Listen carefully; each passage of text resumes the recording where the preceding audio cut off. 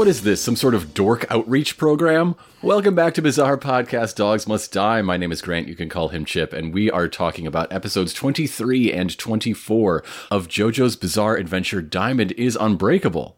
And where we left off last time was, even though we reached the end of a two-parter, it was a big cliffhanger for something that's basically really almost like a four-parter. Yeah. So let's get to it. We begin straight in the action. We left off with Jotaro shielding Koichi from the mouth bomb's blast. And that's exactly where we pick up, showing those last 2 minutes or so as a cold open. Yeah. Which goes right into the OP. Mm-hmm. Everyone's in this shoe store. The explosion, once it dies down, the old man is just gone, completely vaporized, just like Shigechi was when he touched the doorknob. That brief explosion is enough time to give Kira time to escape. Mm-hmm. And it's all the information Koichi needs to piece it together that, okay, we're facing a killer with a bomb stand. That's why Shigechi likewise left no remains. Mm-hmm. And so this begins an argument that will last this entire episode. Yes. Koichi, he clearly can tell where Kira ran off from. There's a door ajar. You know, the clothes hangers. They saw his wrist just a second ago. Yeah, the clothes hangers in that closet he was hiding in are like, you know, shaking back and forth from him just sprinting out of there. And Koichi just wants to go after the dude. There's a good chance they could probably catch up to him and punch him in the face. And Jotaro is basically like, no, we got to be fucking detectives. Also, we might blow up right now. So yeah. He's urging caution and observation. Yeah. And so he demonstrates that there is value by just doing some straight up Sherlock Holmes shit. Like, from the look of that jacket, I know we're looking for a 175 centimeter tall man. That's about 5'9" for people keeping notes. Yeah.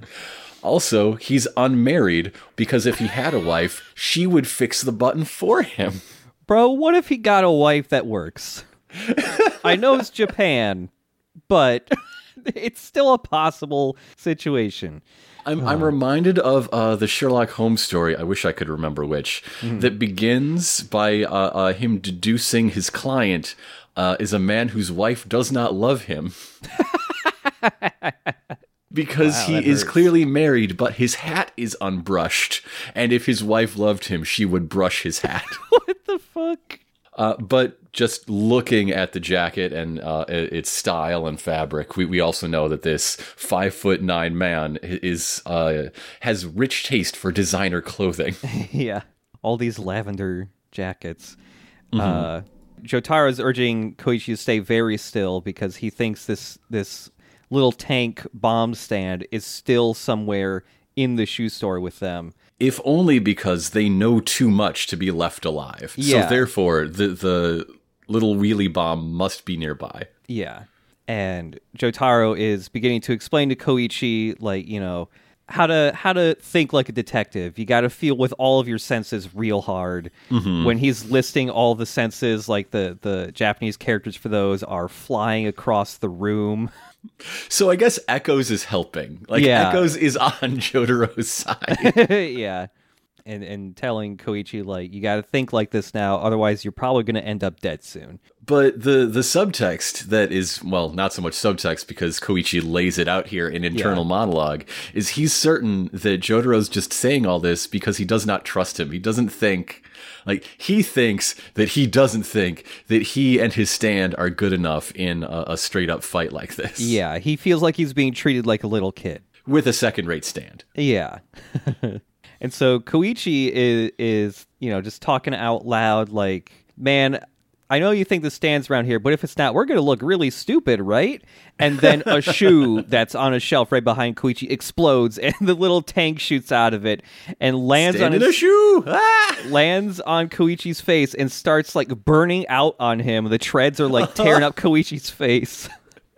And so Star Platinum comes out with 1,000 punches and then stops time for 1,000 more punches. Yeah, and this is the first time in a while that we've heard the Stardust Crusaders Jotaro theme for when he's kicking ass. Hell yes, it's very good. Yeah. And this series of mirages ends with like this little bomb tank getting spiked down through the floorboards. Who knows how far below?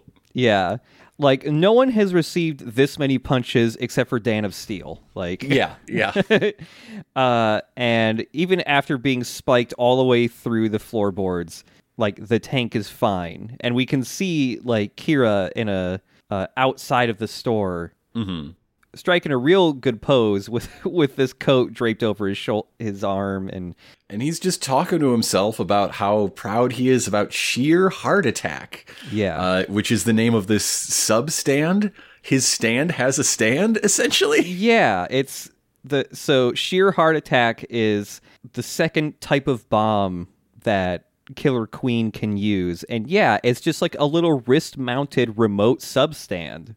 The skull medallion on Killer Queen's left hand can slide off, and when it does, it becomes this bomb tank. Yeah. Which we don't see clearly until the reverse of that, when, you know, it is eventually reclaimed much later in this two-parter. But I think that visual explains their relationship much more clearly than any of the words used in this scene. Yeah. So I'm going to do it out of order. Yep.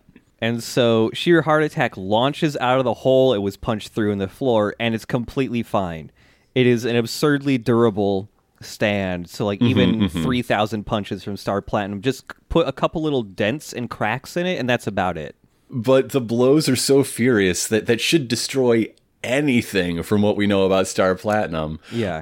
To the point that Jotaro's knuckles are bleeding from all of the punching. Yeah. Also, we should mention that Sheer Heart Attack is the name of the Queen album on which the song Killer Queen features. Yeah. Sort of the first Queen album that sounds like a Queen album. It's where they sort of became themselves. Okay. Also, like, Sheer Heart Attack, even though it's a little tank, it can kind of sort of fly. It could just got ups. It jumps real good. Yeah, it just launches itself somehow. So as the tank is constantly just like launching itself towards Jotaro and Koichi, and wow, someone is burning out right outside my apartment. It's not me this time. Hey! Yay! Right. So yeah, this little tank is launching itself, Star Platinum grabs it and puts its fingers in each side of its mouth and just tries to rip. It just tries to split the tank apart. And while it's doing this, so Sheer Heart Attack can speak in very simple sentences with Kira's voice. And as it's it pretty much exclusively says, "Hey, over here, look over here." Yeah, and it wants you to know it's coming for you. Yeah, and as Star Platinum is trying to rip it in half, essentially by grabbing both sides of his mouth, it just goes, "Ow, ow, ow, ow, ow." It's very good. Yeah, it's really funny. It's so robotic. It's great. Yeah. This also does not work. Like, it's the most structurally sound thing we have seen in the history of JoJo's Bizarre Adventure. Yeah. Koichi is worried because, you know, from what we've seen of the fuse, clearly, like, touching this thing is dangerous. Grabbing it is sure to make the explosion go off, and it does.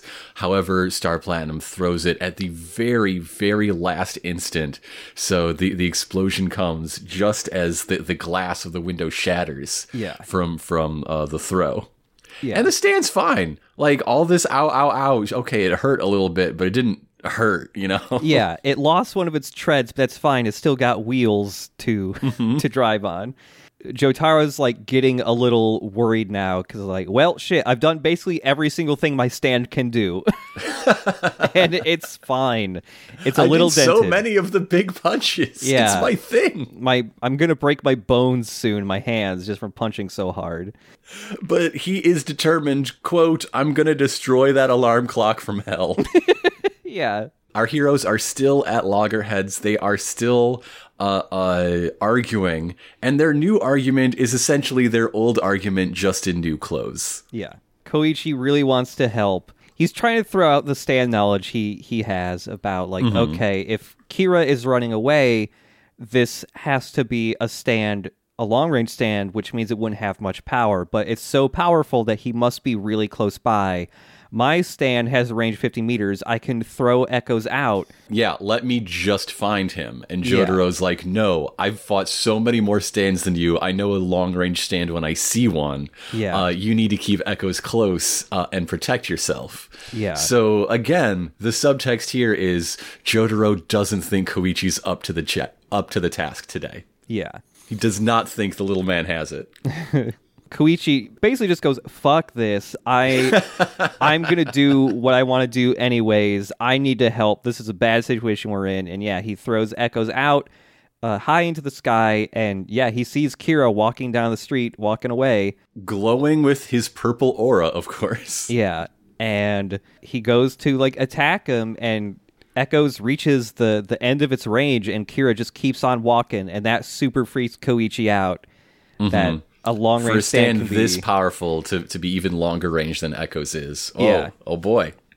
And so, like, the shock of this revelation and the strain of trying to push Echoes farther than 50 meters away, like, is visually represented by this radio circle filter that's like thrumming over Koichi's entire body, centered on his nose. Yeah.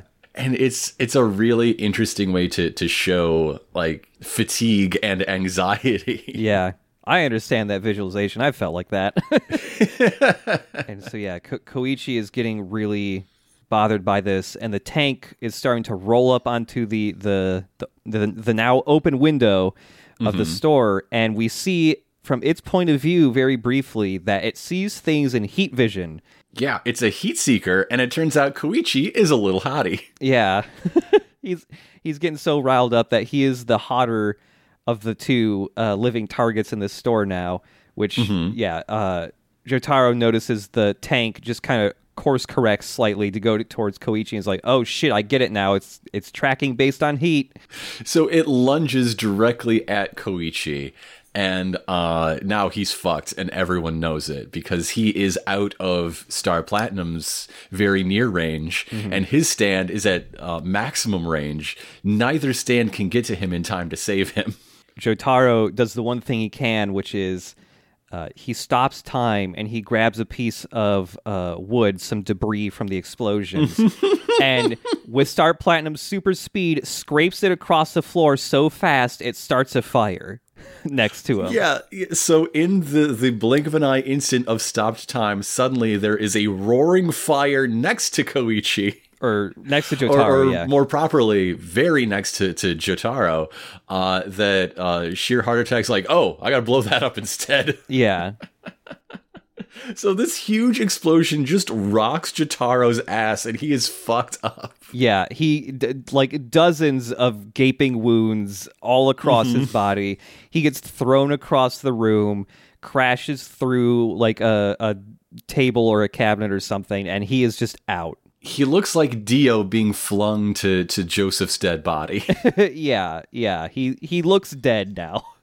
And so we get our Sheer Heart Attack title card. Yep. Back in the action, Sheer Heart Attack is now lining up to continue the fight because so far we've just basically heard it say, look over here and ow, ow, ow, ow, ow. So now to hear this little robot voice say, that was not the sensation of human flesh exploding. It's a wild turn. Yeah. This is like the part where Silent Bob talks in every movie. Like, yeah. And Koichi is just losing his mind. He's screaming and crying because he thinks Jotaro is just dead. And so this little man is trying to drag this giant of a man out of the store through the back as this tank is, hunting him down. With his little T-Rex baby arms clutched under his armpits. Yeah. The leverage alone is not working for my little guy. Yeah. As Koichi is, like, he heard Jotaro explain how the stand works right before he blew the fuck up. So, as Koichi is dragging him down this hallway, he flips a bunch of light switches on, which turns a bunch of lamps on, which are hot enough to briefly distract Sheer Heart Attack. It has to, like, one by one crawl up the walls and just, like, ramp through them. because yes, these incandescent bulbs are all hotter than body temperature. Yeah. So basically, this is a puzzle game. He's got to Yeah. make progress while making hotter and or nearer heat sources to get blown up by this stand drone. Yeah. And the idea of a stand drone is an interesting one. Like, this comes up as the explanation for how something can be so strong and so deadly and so long range. It's dumb as shit. Like, it can't think. It can't do anything but just go in straight lines to the hottest thing it can see. Yeah, this is a new like type of stand that you'll see more and more in later parts. The autonomous stand, something super strong, super long range, but yeah, you just can't tell it what to do. It either has a will of its own or it's really stupid, and yeah, is like sheer heart attack where it can only do something like follow temperature. So he buys enough time with the hall lights to drag Jotaro into the kitchen. Hooray, he saved. Kitchens are full of heat sources. Yeah. And also telephones. There's a telephone in the kitchen. Koichi's just like, oh, fuck yeah, there's a stove here. I can just turn the burner on, and it's an electric stove, so it's going to take a while for it to get hot, so that freaks him out. Electric heating element in the oven, too. Yep. He sees like a big container for water that looks like it's... An electric kettle. Yeah, an electric kettle. And it's just like, ooh, yeah, there's going to be hot water in this. Take this. And he throws it, and it's fucking empty. After the humidifier incident, you cannot trust small appliances. They're never on your side. No. He's just staring down Sheer Heart Attack as it's speeding towards him. This is when I realized Sheer Heart Attack looks like a Super Mario Galaxy boss. Oh, he does. And in his current state, like you've butt stomped him twice, and now like the wheels are off, but it's faster. As Sheer Heart Attack is driving towards him, this is where Koichi, as we've seen a few times now, goes Super Saiyan. He also gets one of the signature JoJo moments. This moment of clarity where like, I know exactly how to beat you now. Yeah. But before he can actually enact this plan, he has to explain his new outlook on life. Yeah. Quote, I can't figure out why I'm crying here like a wimpy little bitch baby with a bad case of the shits. Yeah. That is an extremely English dub only line. Yes. But it's really good. Koichi gets so crude when he gets badass in the dub. It's super funny. Anytime he's not in the midst of like leveling up, he's so polite and kind. Yeah, yeah. So yes, his hair is once again shooting up. We are freed from the shackles of his hair mistake that we've been dealing with ever since he rescued himself from his kidnapping. Yeah. So yeah, Echoes rushes at Sheer Heart Attack and just grabs it to slow down for a second, and then you can see Koichi is talking about how he has figured out the weakness of this stand, and we can see that Echoes' tip of its tail is starting to form some type of word. But before we can see what it is, we cut to Kira. Kira is out on the street. He's walking around, having a grand old day, checks his watch. It's like, Sheer Heart Attack should have killed those fools by now. This is unusual. Yeah, he looks at his watch. It's like, it's been like 3 minutes. People are usually dead by then. That's kind of weird. But he's still confident in his stand's abilities. He's just like, well, I'll give it another minute or two. They'll be dead. Because Sheer Heart Attack is unstoppable, is relentless, and it turns out that's the problem. You see, Echoes has attached its tail bob, but as a big lump with the word sizzle on it. It's made a hot bob that is hotter than anything else and is dangling in front like, a carrot on a stick in front of a cartoon donkey. Yeah. Which is a comparison that in a minute or so, Koichi will make himself. Yeah. And so now Sheer Heart Attack is just running around the room like a really confused Roomba. It's just like bumping into shit and doing little spinning in circles, and it's just been rendered completely ineffective. Koichi's new hair, his fourth haircut, has solidified. It's much like his second haircut, but worse. I kind of think this is like his second best hair for me. Yeah, yeah. And so now that Sheer Heart Attack is completely distracted, Koichi has the opportunity to just pick up the phone and call Josuke for help. So he does.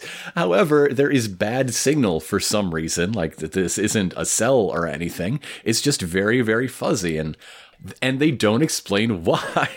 Yeah. They also don't explain why the stove is finally really hot, even though Koichi turned the burner off. Yeah, for some reason it was just like, even though he just briefly turned it on, it's like, well, time to get hot now, even though he turned it off. So these two things combine to make one, the message for what exactly the situation is and where exactly Koichi is to barely get through. Josuke and Okuyasu are not working with a complete picture of the situation as they rush to the rescue. And two, there's something hotter than the sizzle bob for Sheer Heart Attack to attack. Koichi's barely able to get the message through before Sheer Heart Attack just like barrels through the oven and destroys it, blowing off the sizzle bob in the process. So now that's not going to work anymore. Yeah, and the sizzle bob getting exploded also hurts Koichi. Like, he gets a big tear down his back. Yeah, like it doesn't just blow off; it destroys Echoes' tail. Yeah, and severely injures Koichi in the process. Yeah, and Koichi's barely able to escape the explosion himself with Jotaro. And so now they've gone through the back of the store and they're in like the road behind the shoe store. So the relentless tank tread tick attack advance of Sheer Heart Attack is continuing. It's lining up his shot. Koichi tries to summon Echoes, and Echoes is gone, and he thinks, oh shit, my stand is dead. He sees Echoes a husk in the shape of Echoes Act 2 lying brown and broken, and thinks, oh shit, my stand is super dead. I'm a weak little baby boy all along. Like, dude, it molted again. This has happened to you before. Yeah, and then right after Koichi says all that stuff, he's like, oh wait, I should be dead too if that's the case. Wait a minute. Oh, my guy's digivolving. Cool. Into a little man. Okay. Echoes Act 3 is what if Koichi, because the stand is a little guy now, the exact same height as Koichi. Mm-hmm. And so what if Koichi got into cosplay and he wanted to be Hierophant Green's little cousin? Yes. That is what Echoes Act 3 looks like. Like, okay, Echoes Act 3 is a silver little man with giant boxing shorts. Yes. Just huge, baggy silver shorts with a number 3 on them, so you know. That's his name, Act 3. Mm-hmm. And running in patches over his body and a big line down this vertical center of his face are little patches of the bug carapace from the previous acts of Echoes. Yeah, and it's like the same green as Hierophant Green. Mm-hmm. And he's got like the stoplight, the turning signal eyes like Hierophant Green had. Yeah. And like the previous Echoes'. Yeah, and the previous Echoes. And he's a robot man. He makes little robot noises. He has a robot voice that asks for commands that he follows to the letter like a computer. Yeah, Act 3 has a little bit. It has its own personality. He can have Koichi can have conversations with his stand. It's just that his stand is very robotic and literal, and also has basically it's the same voice as Koichi, just robotic. And the personality is Koichi's opposite, in effect. Like, he's superficially very cool, which is something Koichi is not. He's not superficially cool. Yeah. But on the inside, Act 3 has no inner confidence. Yeah. Anytime something doesn't work, Act 3 is like, well, time to die. Yeah. Koichi is very hyped to have a new evolved stand. And so he just points at Sheer Heart Attack, like, fuck it up. Do it. Do whatever that you do. And Act 3 just kind of sits there and goes like, okay. So he rushes into action. He basically just teleports almost. He is so fast. Mm-hmm, mm-hmm. He does a cool little pose. He gets ready to protect Koichi and Jotaro by announcing he is activating Act 3's special move, 3 Freeze, which appears just to be a series of Star Platinum-like punches, rapid fire. And then Sheer Heart Attack just like rams into him and sends him flying. But with special poses. The special poses are very important. Yeah. Koichi is freaking out. His brand new stand did a named attack, but still got thrown across the alleyway. And he's like, "What did you do?" And Act 3's like, "I did exactly as you ordered, man. I what? What did you talk about? Say your prayers. We're dead. Fuck it." Koichi just starts yelling at his stand while he tries to drag Jotaro away from Sheer Heart Attack, going like, I think my stand's broken. This sucks. You look like you evolved, but actually, I don't think we made any progress today. And as Sheer Heart Attack gets closer to Koichi, it suddenly just sinks into the ground. Mm-hmm. Is just slammed into the pavement by some sort of invisible force. Meanwhile, at a street-side cafe, I think the one where Kira met his most recent hand friend? Yeah. Who hated her boyfriend? Yeah. Who is probably a better person than her, or else they're both shitty. But there, Kira's hand is slammed down onto the table and smashes a teacup. Yeah. And he just starts freaking out. Well, like, why the fuck is my left hand the one that Sheer Heart Attack comes from? Like, why is it so fucking heavy? And a waiter comes by going like, asking like, is there a problem here? And Kira's wants to just leave real quick. So he's just like, I gotta go. I'll pay for the cup. How much is it? And as he's trying to pull money out of his wallet, his left hand gets even heavier and it crashes clean through the table and destroys it. And we all know that if there's one thing Kira hates, it's making a scene. It's his unwanted attention. Yeah. So he is scrambling, trying to, not be the center of attention. And he, in a moment of comic mischief, just tears all of the clothes off of this waiter. Yeah. He's trying to put his hand on the waiter so he can like push himself up off the ground. But yeah, his hand is so heavy, it just tears the waiter's clothes off. And the waiter is not that fazed by this. He's just like, oh, geez, did I say something wrong? This is a normal reaction for saying something rude to a customer. And so, yeah, we cut back to Koichi, who's just like, oh, shit, my stand rocks, maybe. And he asks his stand to explain his power, and all Act 3 does is go like, well, I did... It's called 3 freeze. 3 and free rhyme. That's how it works. It rhymes. And then he asks, need I say more? Like, yes? Yes. I would like that. Yeah. So Kira is just like dragging his hand across the pavement, and like anytime we see the back of his hand, there's an indentation in the center in the shape of the skull medallion that is on Killer Queen's hand that becomes Sheer Heart Attack. Ha. So he decides to go back and rescue his stand because clearly something has gone wrong. Yeah. And that is the cliffhanger for this episode. And while watching this one, I figured Raimi would be somewhere in the ending by now, but I finally spotted her. Oh, where is she? She is sitting on the roof of the convenience store she hangs outside. Oh, there you go. Which goes by after Hazamada and before the Nijimura brothers, as the camera just goes down the main drag of Morio. All right. Yeah, I was looking for her, but I could not find her. So, episode 24, Sheer Heart Attack, Part 2. So we begin with Kira, who still has about 100 pounds weighing down on his hand by his estimation. He fucking hates being the center of attention. He also views this as being very humiliating, which is a thing he fucking hates. He sees being unusual in any way as a humiliation in front of strangers. Yeah. Kira is the toxic normie that Hot Topic t-shirts warned me about. Yeah. Kira's trying to take like back alleys to not draw attention, but he already drew some attention on the main street here with two thugs that have followed him into the alley.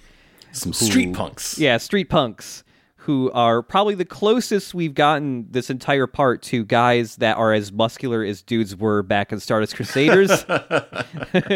So they are mockingly, I guess, asking him if he wants help. Like in the beginning, they seem like they are kind of worried about him, but as it goes on, no, this is clearly they are taunting this man in advance of a shakedown. Yeah, they're saying that both of them just lost their jobs. They're seeing this dude who's walking around with a nice suit, and it's pissing them off. He tries to scare them off with just an evil glare and a music sting like they're dogs. Yeah. And this time it does not work. Yeah.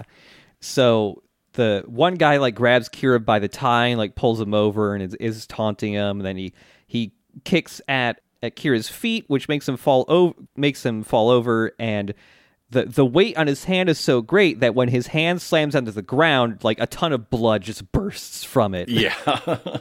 Which the thugs think is very funny. I think it's pretty funny, but Yeah. I know Kira. I have a little more context than they do. Yeah.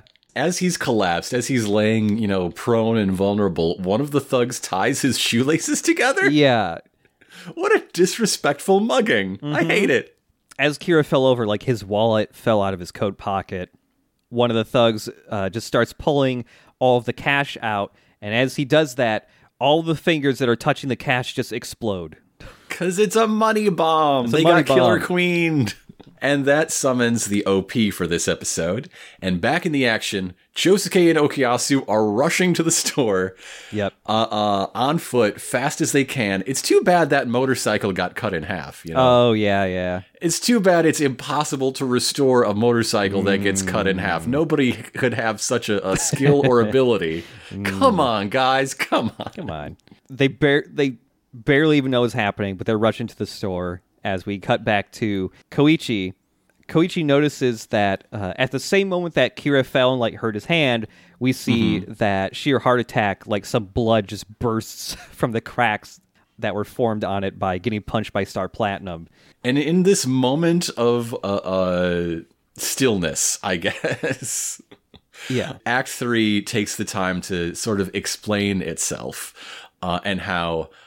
unlike the previous acts of Echoes, has a remarkably short range in exchange for this new power and new sort of positive autonomy rather than the constricted autonomy of sheer heart attack. Yeah. And the weight applied by 3 Freeze is inversely proportional to the opponent's distance to Koichi, as explained in textbook-style diagrams. Yeah, it's like in a little physics book or something. So the further Koichi is away from sheer heart attack, the safer he is, but the less pressure is applied. But if Koichi gets really close, then we're getting like tons and tons of weight applied. Yeah, and the maximum range of this like weight that gets applied to opponents is 5 meters. So if you walk out of that range, all of the weight is removed from that object, and it can move freely again. And Koichi is like, running through the math in his head. How close can I stand? How big is the blast radius? I'm going to do nothing. I'm fine where I am right this instant. Yep, I'll just be as the maximum range I can. The amount of weight currently applied to sheer heart attack, it can still move, but just barely. And so it's very, very slowly just like cutting a little path through the concrete. That's how relentless this thing is. It is churning through pavement in order. It's a good touch. It's good. Yeah. So this little lesson in stand mechanics is interrupted by someone coming through this side street. It's Kira. He's here. Koichi knows the face of the killer. Yeah. Kira's hand is all bloodied. The very first thing Kira says to Koichi is just like, hey, I hear that Budogaoka Senior High is going to be opening a new gym. I'm seriously considering joining, getting a membership at this gym because clearly I'm not fit enough. But also, it's really smelly, and people are gross at gyms? Yeah. So I'm not so sure. Maybe I'll just get some workout equipment at home. Yeah, he said something to the equivalent of, also, I don't want to stay in places with people where guys lift dumbbells with the same hands they use to play with their dicks. That's Kira, folks. Yeah, that's Kira. His approach is framed wonderfully. It's a POV shot from inside the exploded kitchen. Oh, yeah. And Koichi is framed in like the tall doorway, while Kira is visible through the blown out window, just, his head and shoulders as he walks by. Yeah. And any sort of framing like that, even with no thematic resonance, just reminds me of the beginning of Citizen Kane. Oh, where shit, you yeah. see like his parents and like the banker hashing out his future in the foreground while Mr. Citizen is playing with his sled in the deep background outside the window. Yeah. I completely forgot about this shot, and then when it happened, I was like, "Oh shit, that's pretty good." It's nice looking.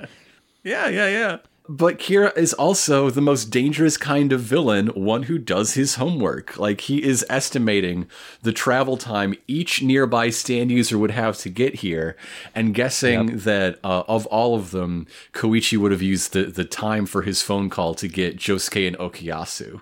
Yeah. Because he knows that Yukiko lives closer, but she's not the sort of person who would Koichi would trust to save his ass right now. Yep. So yeah, like a couple episodes ago when we saw all of the friendly stand users like gathered in front of the convenience store, and then we briefly, like just a moment later, saw Kira walk by, I think he was actually just spying on them. Yeah. And the information gap is totally in reverse, because like, okay, Koichi has his face. That's it. Like, yeah. Jotaro might be able to put together a plan knowing they're looking for a 5'9" guy into designer brands, but that's not Koichi's thing. Yeah. And Jotaro appears to be dead. Yep. Kira estimates he's got about 2 minutes before Josuke and Okuyasu show up, and Koichi's getting freaked out that, like, oh shit, that's the killer. Very clearly. But Koichi is still on that fucking Super Saiyan high. He is face to face with the murderer of both Shigechi and Reimi, two people very close to him all of a sudden. Because he's got such a big heart, that boy. Yeah, he and does. His righteous fury comes out in a huge flurry of blows. However, he is unfortunately outmatched by Killer Queen. And Echo's Act 3 gets a punch straight to the face and goes flying. And of course, because Koichi goes flying, that also means he's out of the range of sheer heart attack. Although Kira uses this moment, this is where we actually see he uses this moment to retrieve sheer heart attack, I believe. And yeah, it just turns into a little gold medallion. He explains the sub-stand system a little more, and yeah, we get the more meaningful visual of it returning to become the medallion on the glove of Killer Queen. Yeah. However, he doesn't stay there for long before getting resummoned, and now Koichi, in a one-on-one fight, is still outnumbered. Yeah. Act 3 is asking Koichi, like, hey, I can, weigh these targets down, but I can only do one target at a time. Do you want me to do it to the user, to Killer Queen, or sheer heart attack? And so no matter what Koichi does, he's fucked. He's going to get attacked either way. He's running through, like, all the equations in his head and is like, stop the bomb. Yeah. So Act 3 does a 3 freeze on sheer heart attack. Meanwhile, Killer Queen stomps on Koichi's neck. Yeah. So everyone is again in a stalemate. Everyone's frozen in place. Yeah. 3 freeze is weighing down the bomb, and through weighing down sheer heart attack is weighing down Kira.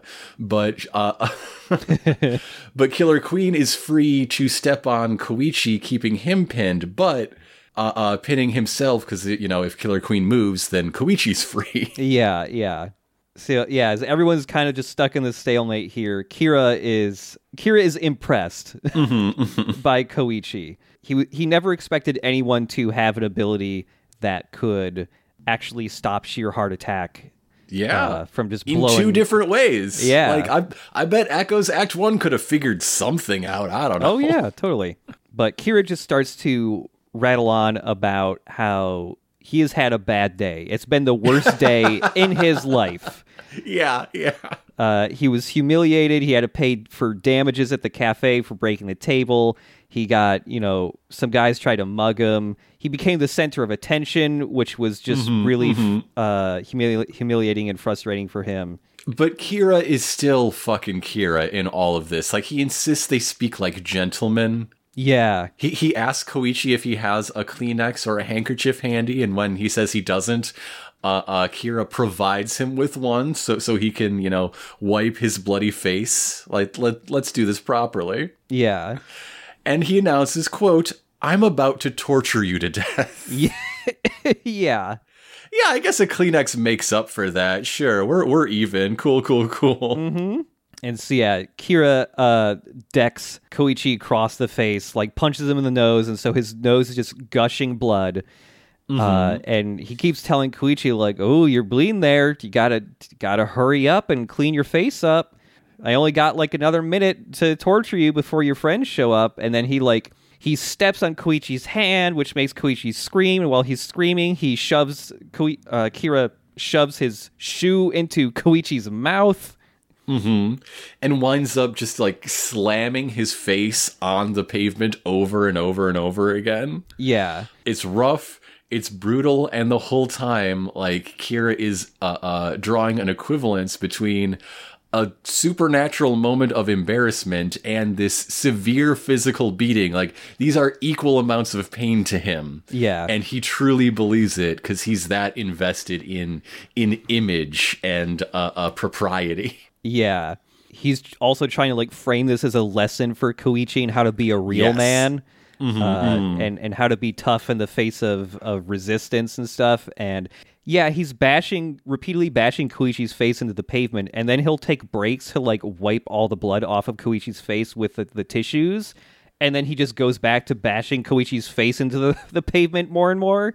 I don't know how much of this bit is, Kira's actual, like, twisted view of the world. He's got a tattoo on his forehead that says "damaged man." You don't want to mess with him. or just like cruelty that he's trying to hurt Koichi with his words that he doesn't fully believe. But like, he might think of this as a mentorship moment. Like, you're going to spend the last 30 seconds of your life as a real man if I have anything to do with it. A real man as defined by me, Yoshikage Kira. Yeah. And after he's finished, like, bashing Koichi's face into the concrete, like, you see this shot where he stands up and he looks at his hand, and he's got a bunch of Koichi's hairs, like, in between his fingers because he just was doing that so forcefully, and he's, like, grossed out by it, and so he shakes all the hairs off of his hand. And as he's doing that, Koichi, still alive, he just mutters out, "Your name is Yoshikage Kira." Hell yes! Because Kira's wallet is very slippery. Yeah, fell out of his fucking jacket. For the second time this episode. Koichi is reading his ID. He knows his name. He knows his home address. Yep. And, like, we know, Koichi, you have the ability to summon echoes in previous acts. Have Act 1 shout that name to the fucking heavens. Yeah. Make everyone in town know that name and address. Come on, buddy. Come on. Yeah. Koichi is just barely, like, able to prop himself up off the ground, like, on all fours. And this part is so good. Yeah, Kira rolls Koichi over just a second ago to see that, Koichi was looking at his ID. And a ton of blood is just running down Koichi's face.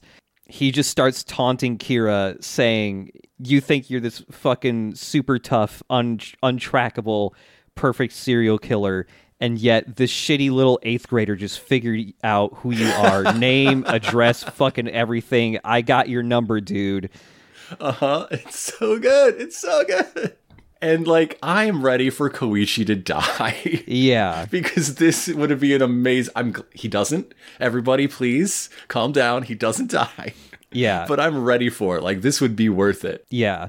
Just to underline that point, he gets punched straight through the gut by Killer Queen. Yeah. Proving, once again, he's Koichi Jr. He figures out the impossible mystery that the villain is hiding to protect himself, and is about to deliver that to his friends, and he gets, well, not killed, but nearly killed in this case, by a fist puncturing in and out of his guts. Yeah. Oh, do you mean Kakyoin Jr.? You said Koichi Jr. Yeah. Koichi is his own father. No, yes, Koichi is Kakyoin Jr. Whoa. I've been saying it from the beginning, and remember, Koichi has an older sister. Yes. Kakyoin the MILF Hunter. Yeah. They have different dads. That's all I'm saying. Yeah. When Koichi is taunting Kira here, it keeps cutting back to Kira's reaction, and he's getting really fucking pissed off by everything Koichi is saying. And the last thing Koichi says before he gets Killer Queen's fists clean through his gut, Koichi just screams, "You're such a colossal dumbass. and basically says with his what Koichi believes are his final words, I'll see you in hell, you motherfucker. That's basically what he says. It's so good. Oh man. Just one note. If there was one thing I could change, I really think the most cathartic thing you can say in a badass line is calling someone a son of a bitch. Yeah. And that might be just like the Princess Bride speaking, but it's so good every time. Yeah. Oh yeah, Koichi says, I'll see you on the other side, you murder-happy son of a bitch. That's exactly, what he says. See? That's what he says. Way better. Yeah. And so yeah, Kira is really pissed off as we see like the life fade from Koichi's eyes. And then we get the little title card in the middle of the episode, and it's just Act 3. Back in the action, Act 3 fades away as Killer Queen holds Koichi's punctured body suspended 3 feet off the ground. Yeah. And so as Koichi's just like dangling there, Kira notices that one of Koichi's shoes fell off, and he can see that the sock on that foot is inside out. Like there's a thread on the inside that's, outside now, and it's poking out. And as he drops Koichi's body to the ground, he just keeps staring at that inside-out sock, and it's bothering him so fucking much. And so even though he said just now, I only got like 1 more minute or something before Josuke and Okuyasu come up, he has to take time to fix this sock. He has to. Like a vampire has to count the number of like grains of rice you spill. He has to fix this sock. Yep. Meanwhile, Josuke points Okuyasu to a shortcut through like a side alley to get to the shoe store they're going toward. So while Kira is fixing the sock of the dead child, if Koichi is Gohan, Jotaro is Goku. We've all just been waiting for Goku to arrive and save the day with the biggest of punching. Yep. And Jotaro has spent this entire fight passed out and has now woken in the moment of our greatest need. Yeah, like just as like Kira has fixed the sock and put the shoe back on Koichi, like he is just inches away from Killer Queen's hand touching Koichi's body and turning his student badge into a bomb. So if anyone else touches him, they're dead too. And yeah, just as he's about to do that, this is when Jotaro stands back up. Goku's back. Hell yeah. And Josuke's bringing the sensu beans. But, so, Jotaro, as just the master of badass smack talk, starts talking about Kira's watch out of nowhere, and then says, I'm gonna bust it up. To be clear, by it, I mean your face. Yeah, it's Not sure why I mentioned the watch. It seems kind of irrelevant, actually. Yeah. It's so dumb. It's so dumb that it kind of loops around to being cool again. Yeah. But, even though Jotaro stood up a second ago and threw a single, like, backhand punch with Star Platinum, Killer Queen blocked it. And Kira was shocked for a moment, but now he's getting really cocky and confident again because it's just like, wow, your wounds are so deep, I can see the trees behind you through them. Yeah, that punch was like nothing. You are 2 breaths from death, okay? You might look cool, but you're fucking dead. Yeah, and like Jotaro collapses down onto his knees, like coughs up some blood. He can barely, even function. And so Kira's just like, well, damn, guess I'm gonna kill you too. This is an easy target. And so we see like in slow motion Killer Queen doing the big point to the sky to like with the right hand bomb to touch, do a big old bomb touch. Yeah. And then as he gets close, guess what? That weak punch was a feint. Star Platinum doesn't do weak punches. Yeah. It's so satisfying because right as Killer Queen is about to hit Jotaro like in the back of the head with the bomb, the bomb touch, Star Platinum basically shoots out like a bullet and just decks Killer Queen across the jaw so hard. Just a sledgehammer slam that summons, again, Jotaro's theme from part 3. Yeah. It's so good. Like right after Killer Queen gets decked across the jaw, we see like Kira's face nearly caves in on itself and like tons of blood just gushing out of every part of his head. Kiro's about to just collapse to the ground, just get completely laid out, but instead, Jotaro, now just standing up, grabs Kira by the wrist that's got the watch on it, and it's just being held up by the wrist. And Jotaro says, up close, that watch is tacky as hell, but that's the least of your worries right now, because I'm about to bust your face. And he does. He busts his face. Yeah. Kira thinks to himself, it's so fast. It's like it stopped time. Yeah. And he says it so petulantly, like he sounds like he's going to cry. Yes. Yeah. It's very good. This whole time, Kira's kept the cool, calm, collected, like, gentlemanly voice, but when he's getting fucked up, he sounds like a child. Mm-hmm. Killer Queen isn't just getting rocked, it's getting, like, air juggled Devil May Cry style with punches. Like, it's directly above Star Platinum, and he's just punching straight up. Under all of this punishment, of course, Kira falls unconscious. And Jotaro, just the exertion with his severe wounds, does the same shortly after, but not before thinking, hey, that Koichi kid, he done good. He has my respect, too. Yeah, and then that's when I can't wait to see how Jotaro nearly dies for Okuyasu to gain his respect. Yeah. Maybe you should start liking these kids before you walk into the grave. Yeah. So yeah, Jotaro also passes out right next to Koichi's lifeless body.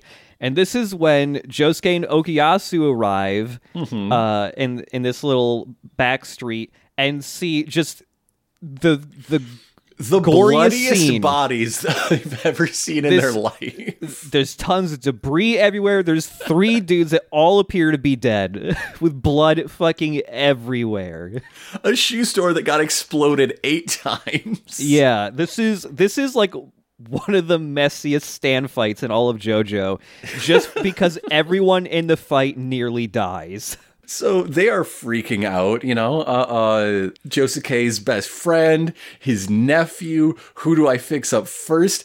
Are they even dead? Is this a grandpa situation? Oh shit, Okuyasu is freaking out. Yeah. And Kira wakes up woozily in a moment to just see Crazy Diamond fixing his fallen foes, and then says to himself, this is the worst day of my life.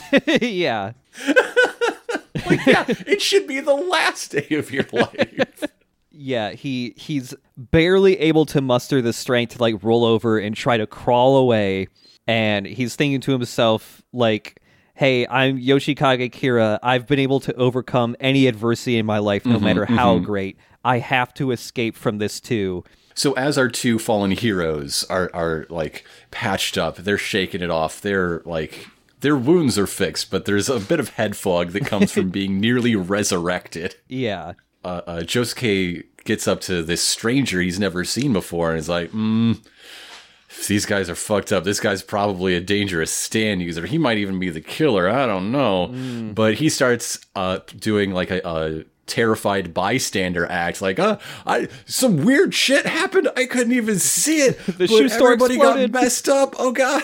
Yeah.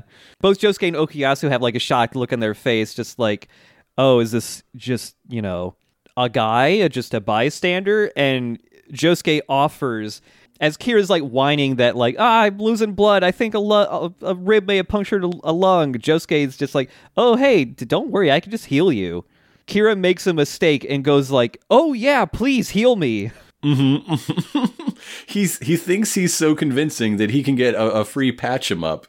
And then Josuke remembers he is not a uniformed EMT. Yeah, it's just like, why do you think that I could heal you? I can't even get allowed into pachinko shops yet. But you think I'm somebody you think I'm like a med student or something that can patch you up? That's very suspicious. Wait a minute. Yeah, so the whole time that was Josuke's plan to see if this person would just kind of accept that Josuke had healing powers because he's a stand user. So Kira, in a last-ditch effort, decides to, as so many villains before him, karate chop his own goddamn hand off. Not his head this time, but yeah. Yeah. It's his left hand, so sheer heart attack can pop out and that be the center, and also allows Kira to go even farther beyond that long distance range. Yeah, and like dropping a turret in Team Fortress 2 or something. Yeah, like, and even if, like the sheer heart attack gets weighed down by Act 3, it's not going to affect him. His hand isn't attached to his body anymore. It's the perfect plan. And like while he's doing this, he does admit to Josuke and everyone else that like, yeah, you fucking caught me. I'm the guy you've been looking for. And when he chops his hand off and like tears are streaming down his face from the pain, he's telling everyone that like he doesn't care about winning or losing. The only thing he cares about is just survival. Like he's going to live another day to sleep peacefully and do what he loves, which is killing women and living with their hands. Everybody needs a hobby. Some people need a new hobby. Yeah. But so sheer heart attack, the unstoppable stand is back. But Josuke's not worried. He doesn't think a thing of it because he heals the hand. Yeah. By punching sheer heart attack with the healing punch, and instead heals the hand that summons sheer heart attack in the same way that damage is conferred.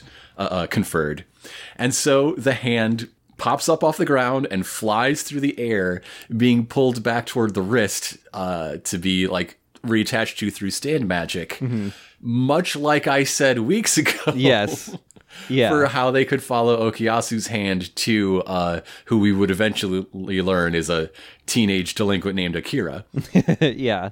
This time they did it. Good job. They listened. So yeah, now they're all chasing this floating hand through Morio to try and track down where Kira is running off to. And as they're running off, Koichi still remembers everything he read on Kira's ID, so he's just shouting to everyone, this is his name, this is his address, this is how old he is. Like, they got all the info on this dude. Now everyone knows. And Kira, the bloody mess that he is, comes around the corner and runs into his work friends, yes, who are clearly never inviting him to lunch again. Yeah, everyone in the street is freaking the fuck out. Like, what happened to your hand? Why are you so bloody? And Kira, just being the freak he is, just like lifts up his stump that's super bloody that he's trying to stop the bleed by like wrapping his tie around his wrist. And he just goes like, "Oh hey everybody, sorry I'm busy right now," and then he just keeps walking. Well, he doesn't want to make a scene. Yeah, he's just playing it off like normal. The gang continues to chase down this hand, which eventually leads them to Cinderella. Yeah, the salon. And presumably, of course, Kira is trying to get himself a new face, a new identity. So as they come in, they see Dr. Aya lying on the ground, appearing to be dead. Again, she's not. Everyone takes a long time to die in JoJo's. Yep. And there's also a man slumped over the vanity in the back room, in the treatment room, also appearing to be dead. And this one, yeah, he absolutely is, because he ain't got no face. Yep. Yeah, his face is gone. His fingerprints are also gone. Like, you're seeing the bone and muscle beneath the face skin. Yeah. Jotaro notices that, like, hey, the hand is in this room and it's still moving around, and it's not attaching to this dead guy. It's a completely different dude. And Kira is somewhere else. And so Dr. Aya, with her last gasps, has some exposition to deliver. Yeah, this dead guy here has a very similar height and weight and build to Kira. So Kira grabbed this dude, murdered him in front of Aya, and then forced Aya to give him this new face and fingerprints and identity. And then, before he left, just stabbed her in the throat. Josuke goes to heal Aya with Crazy Diamond, but Jotaro's like, no, fuck, don't do that. And so Okuyasu, just in time as you hear a click, Okuyasu uses the hand to pull everyone back away from Aya as she blows up. Because Aya's the bomb! Aya was a bomb, so if Josuke healed her, he would have blown up too. So Aya is now dead, dead and gone. But meanwhile, the severed hand is inching through a side door in the office, escaping the office like a little evil thing from the Addams Family. And as they chase it, they spill out onto a busy street in sort of a square in the Morio commercial district. Yeah. In front of them is the big Morio Cineplex, and there's some more shops around them. Yeah. And the narrator basically summarizes the situation. Yeah. Aya is dead, and Kira has a new face. He's going to take the identity of this man he killed, and so now we've kind of got this reset situation where we know about this killer, but he has gone back into hiding. We've got a dead stand user, and all of the information that Koichi got, this name and address that he nearly died for, is not the name and address anymore. Yeah. But that is the ending of Heart Attack Part 2. Kind of the end of this second chunk of Diamond is Unbreakable. 3 steps forward and 2 steps back in their hunt for the killer. Yeah. They know a lot, but not as much as they did 5 minutes ago. Yeah. Now, did you notice something about this final scene? A little visual Easter egg of sorts. Maybe. There's a lot of future characters in the crowd shot here. Not that. No, okay. Fuck those people. All right, what is it? I mentioned that, like, the building across the street from Cinderella's back door is a movie theater. Oh, shit. Is that Austin Powers? Hell yeah, it is. It's Austin Powers 2 being advertised. Well, technically, there is a poster for Powers 2. Powers 2. Yeah. The deadly queen of the Austin Powers franchise. Oh, man. I did not notice that until now. That's funny. Oh, I should mention, I don't think if I mentioned this yet, but many episodes ago when we were doing the episodes where they're fighting Akira, there's that part where Chili Pepper draws like all of the power from the entire city's power grid, and like you get different shots of Morio where the power's going off. In one of those crowd shots, Kira is in it. Oh. Isn't he also visible in like the first or second episode by the with the mugger at the convenience store? I think because so. I know Rohan is there. A lot of the future stand users are there. Yeah, I think he is. I'd have to double check, but I'm pretty sure he is. Now, I don't know the Japanese release date for Austin Powers 2, but at least in the US, yeah, that came out June 11th, 99. So we are now we're in late June. So that's perfect. Yeah, that absolutely would be showing in Morio if the Japanese release date is anywhere near the US release. I want to hear the Japanese dub of Austin Powers too. I like the fight here. I like how messy the fight in this part is. Yeah. Like this is a brutal fight. Like everyone gets fucked up. It's interesting how Kira's 2 stands, his stand and his stance stand, lead to, as we've seen very recently, 2 very different kinds of fights. Because despite being a bomb, Killer Queen's bomb touch is very, at least as it's used, is very methodical, very strategic, very quiet in a sense. Surgical precision. But when sheer heart attack just gets left alone to do its thing, it's a bull in a china shop. It's all about collateral damage. Yeah. I really like how much Killer Queen matches the needs and the way serial killers work, where Killer Queen is absurdly powerful when everything is like planned out and you're not going to get caught. The instant you get caught, Killer Queen's going to get rocked by anything that's just about punching. Like, Killer Queen can punch, but when it's up against Star Platinum or probably even Crazy Diamond, it will just get fucked up in close range combat. And Morio is the perfect place for a serial killer to operate, where they have incompetent and self-interested police. Yeah. Killer Queen's just one of my favorite stands, just because of how well it matches its user and how he wants to operate. And also, like, I just really love the moment where Jotaro fucks Kira up. It's real good. It's real good. It's real satisfying to have the Part 3 Jotaro theme come back one more time. And it's very worth waiting until nearly 2/3 through the part, right? Yeah. We talked about how just introducing stands made Joseph take the back seat in Part 3. But I think the scale difference, the scope difference of Part 4 did that same thing for Jotaro. When the problems are goofy things happening around a high school, killing someone with the force of a jackhammer that's not what the hero is anymore. So yeah. So now that we are ramping up to an actual deadly danger, both in pacing, like our new cast has had its time to become the main cast and have Jotaro become comfortable in the side, but it's also a thing that deserves that sort of response to finally be relevant. Yeah. Also, I really like this two-parter for it's a good part for showing how much more experienced Jotaro is. Just like the amount of extra knowledge he has about stands because he's fought like several dozen at least.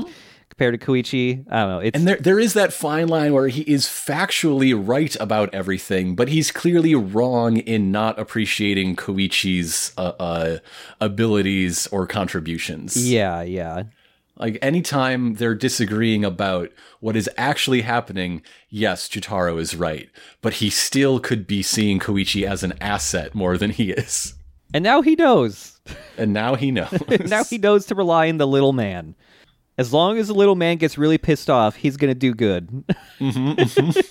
Also, I like how this, the big first real confrontation with the main villain is between, two side characters and not the main JoJo, because Josuke has a lot of abilities that would have made the fight a lot easier. And so just like having Josuke show up at the end, it's just like, oh man, the JoJo is here. Everything's way better. But at the same time, like, oh God, there's so many tight balance beams, like so many tight ropes to walk in this, because it's also, as we mentioned, head to head, stand to stand. He's powerless against Killer Queen. Yeah. If he had just done the thing that he always does and wanted to do so badly to save his friend, he'd be fucking dead. Yeah. With this part, and especially later parts, because like as we're recording this episode, like the first chunk of Stone Ocean came out, and I've been watching, going through that a couple episodes every day. Man, the later parts of JoJo, especially starting with 4, do a pretty good job usually of like balancing all these weird powers in a way where like they all have a lot of interesting interactions, and I don't know, like at some points, I understand why Araki will just drop something or just never bring something up. Because sometimes it's like, fuck, dude, how do you balance all of this shit and make it interesting? And there's so many weird interactions all these powers can have between each other. Like, it seems like a really hard balancing act to keep right. So thank you all for joining us as we see... I mean, how much of what makes Kira scary isn't Killer Queen or even sheer heart attack. He's just as determined as his little talkie drone stand. Yeah. And so I guess the chase resumes next week, where we will be back with 2 more episodes. Atom Heart Father and Janken Boy is coming. Janken Boy. So I guess maybe we aren't continuing the chase. Maybe it's time for a little comic relief goof 'em up times. Maybe. We just had a stand user die again, like one at a time. They're getting knocked off, man. Yeah, there's only so many left. What if Kira kills Slug Dad and Keicho looks up from hell like, finally, it was all worth it? Yeah. Oh, finally. Thank you. Thank you so much. But yeah, until then, thanks for listening. Make sure to recommend our show to others who may have some interest in hearing about JoJo, especially if they've been curious about it for a while. You can find us on all the normal places. Like you mentioned just a second ago, at the moment of recording, we are having there is a resurgence of JoJo interest from the drop of the beginning of part 6. Yeah, there's part 6, and very soon, actually, the spin-off manga about Josuke and Whole Horse will be coming out. The first chapter of that. There's also some other weird, part 6 spin-off, one-off from some other author that's coming out. So be really interested in seeing these weird spin-off things too that are being done by people other than Araki.